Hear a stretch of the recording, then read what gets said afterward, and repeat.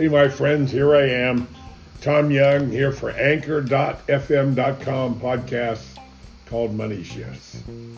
And on the Facebook, the Family Money Farm group, live. And we're here to change ideas, change thinking. We're going to massage the 6 inches between your ears and stretch you and help you find answers and solutions to the 5 most important problems that we all have to face: risk, taxes, regulation, inflation, and depreciation of the dollar.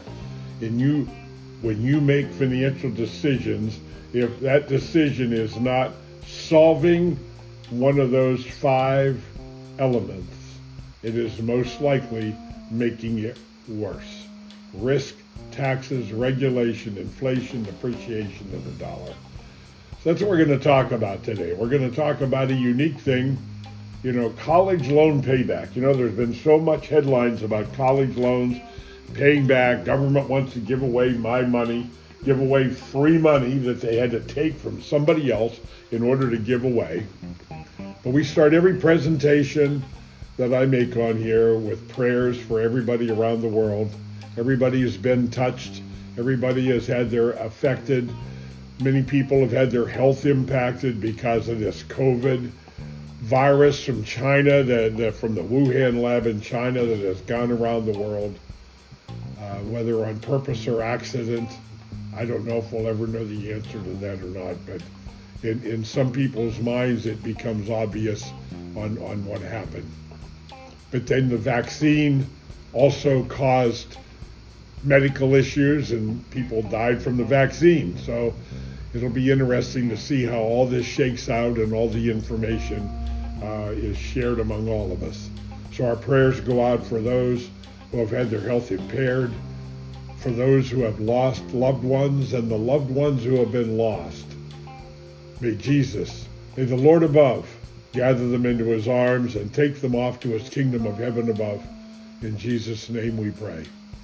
We add our prayers for Ukraine and those folks there with this attack from Russia. And I'm really praying for the everyday people there, because I think the business leaders created their own problems. And I pray that the Lord would somehow help these men find some kind of solution or peace to what is going on, to stop the destruction and stop the killing. In Jesus' name we pray. It's interesting when I do this every time we're on here. I don't know, my eyes bothering me today. And I have quotes. So we always do a quote, and we're still talking about quotes from Benjamin Franklin. And today's quote, "Well done is better than well said." If you gather the meaning behind that, it is such a powerful statement. Well done is better than well said. So many people, all of us at one time or another, said, I'm going to do this, I'm going to do that, and to no avail, it never gets done. And therefore it's more important what you do than what you say is really the bottom line. And such importance is put on that in everything we do. So it isn't so important about what you say, but what you do. And let's remember that. That applies to your family, to everybody else. If you're the head of your household, whether you're the mom or the dad, one of those usually is the head of the household. And therefore, the importance becomes do, not said. Show me what you're going to do it, and then we'll talk about it. Don't tell me about it, just do it. And I guess that's a Nike ad, just do it. But anyway, I want to talk today about some things. I want to talk about this college loan thing. And this is a strategy that comes out of my book, The Family Money Farm, the CFO Project, and understanding that when you start to accumulate capital at home that you have access to, when you accumulate it in a proper and correct way, it has multiple benefits. So here you are, you've got little ones running around, and you're trying to save money for their college education. but you also have to have life insurance, you have to do this, you have to have that. So you have all these things going on in your life that you have to accomplish. So why not try to do it with one specific product that solves a lot of those issues in your life? Saving money in a traditional way. Now, when I talk about traditional, the other day we talked about typical planning versus traditional planning. In my mind, traditional planning happened prior to 1960. That was back in the 20s, 30s, 40s, and 50s. That is when people saved money. They used life insurance as a savings vehicle.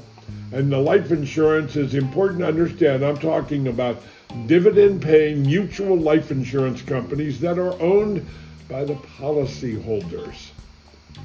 It's amazing. There is lots and lots of profit to be made in the life insurance business as far as rates of return and guarantees. That's why there's over 800 and some companies out there that are corporations that sell what they refer to as a competitive product in the marketplace, and they make money off of it. I want to make money off of it also, but I want to do it through a mutual dividend-paying life insurance company, which means I'm an owner. I'm an owner of the company, and under federal law, the insurance company must distribute the profits every year at the end of the year of the company.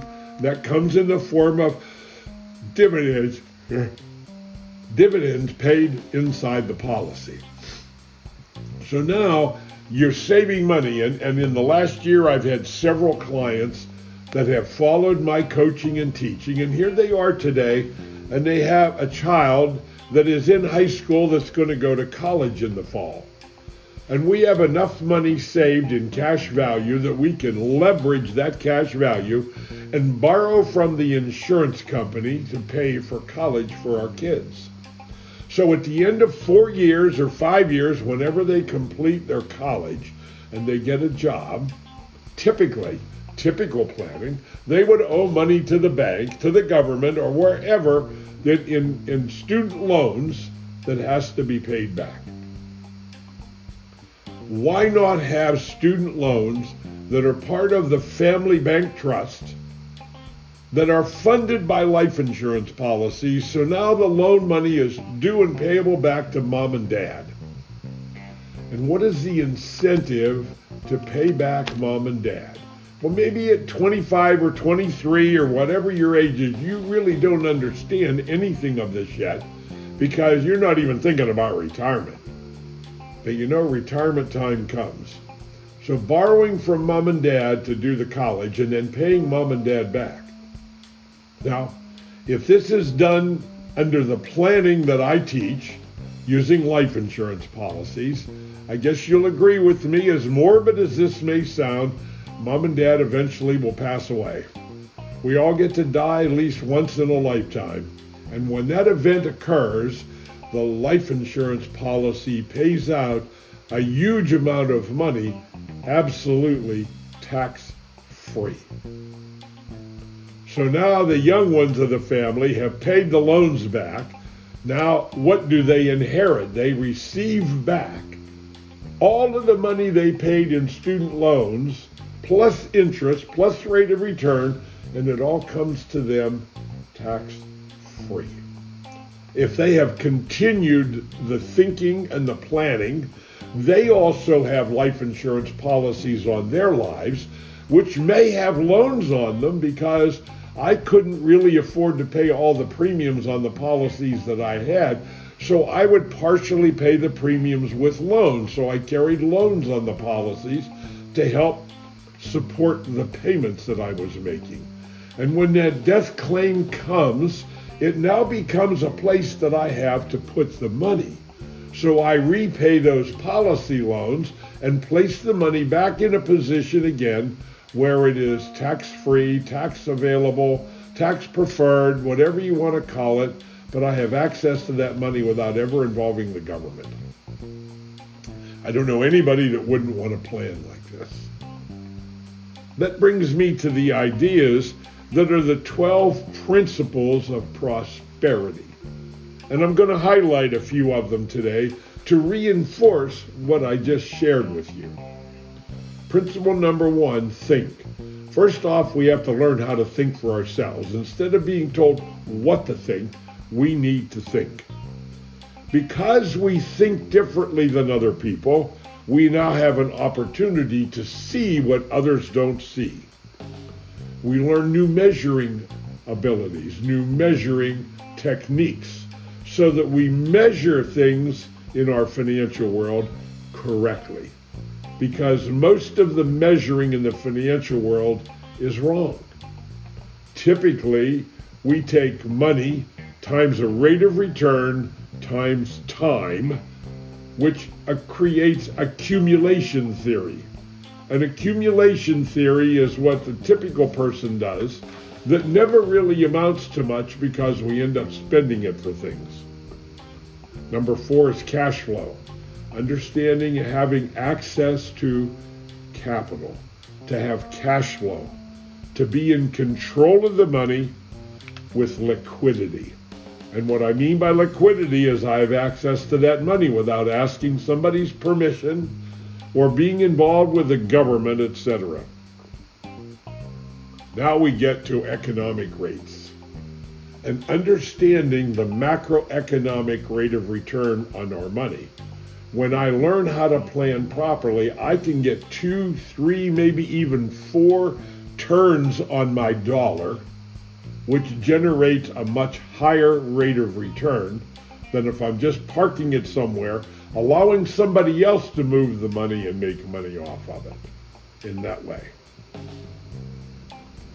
Certainty. I want certainty in everything that I do. Remember, my baseline approach to everything is avoid losses and not chase interest rates.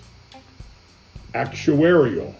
What does an actuary do? They study life expectancies, when people are going to die, and these products called life insurance are created with actuarial science, which is what makes them so very guaranteed with certainty. Multiply. Back to getting 2, 3, and 4 turns on my dollar. So it gives me a multiplier effect instead of just accumulation theory with some interest. And then understanding leverage, which is what we're talking about, this college planning idea and the way to plan to pay for your kids' college. Well, what if they don't go to college, Tom? Well, then you keep the money. You don't have to spend the money for college. It still becomes an inheritable piece for the future, and maybe later on even the kids take over paying the premiums on the life insurance because the rate of return and the value and the benefits is so powerful. Uncertainty. I always want to be aware of uncertainty. I can actually plan for uncertainty in everything that I do.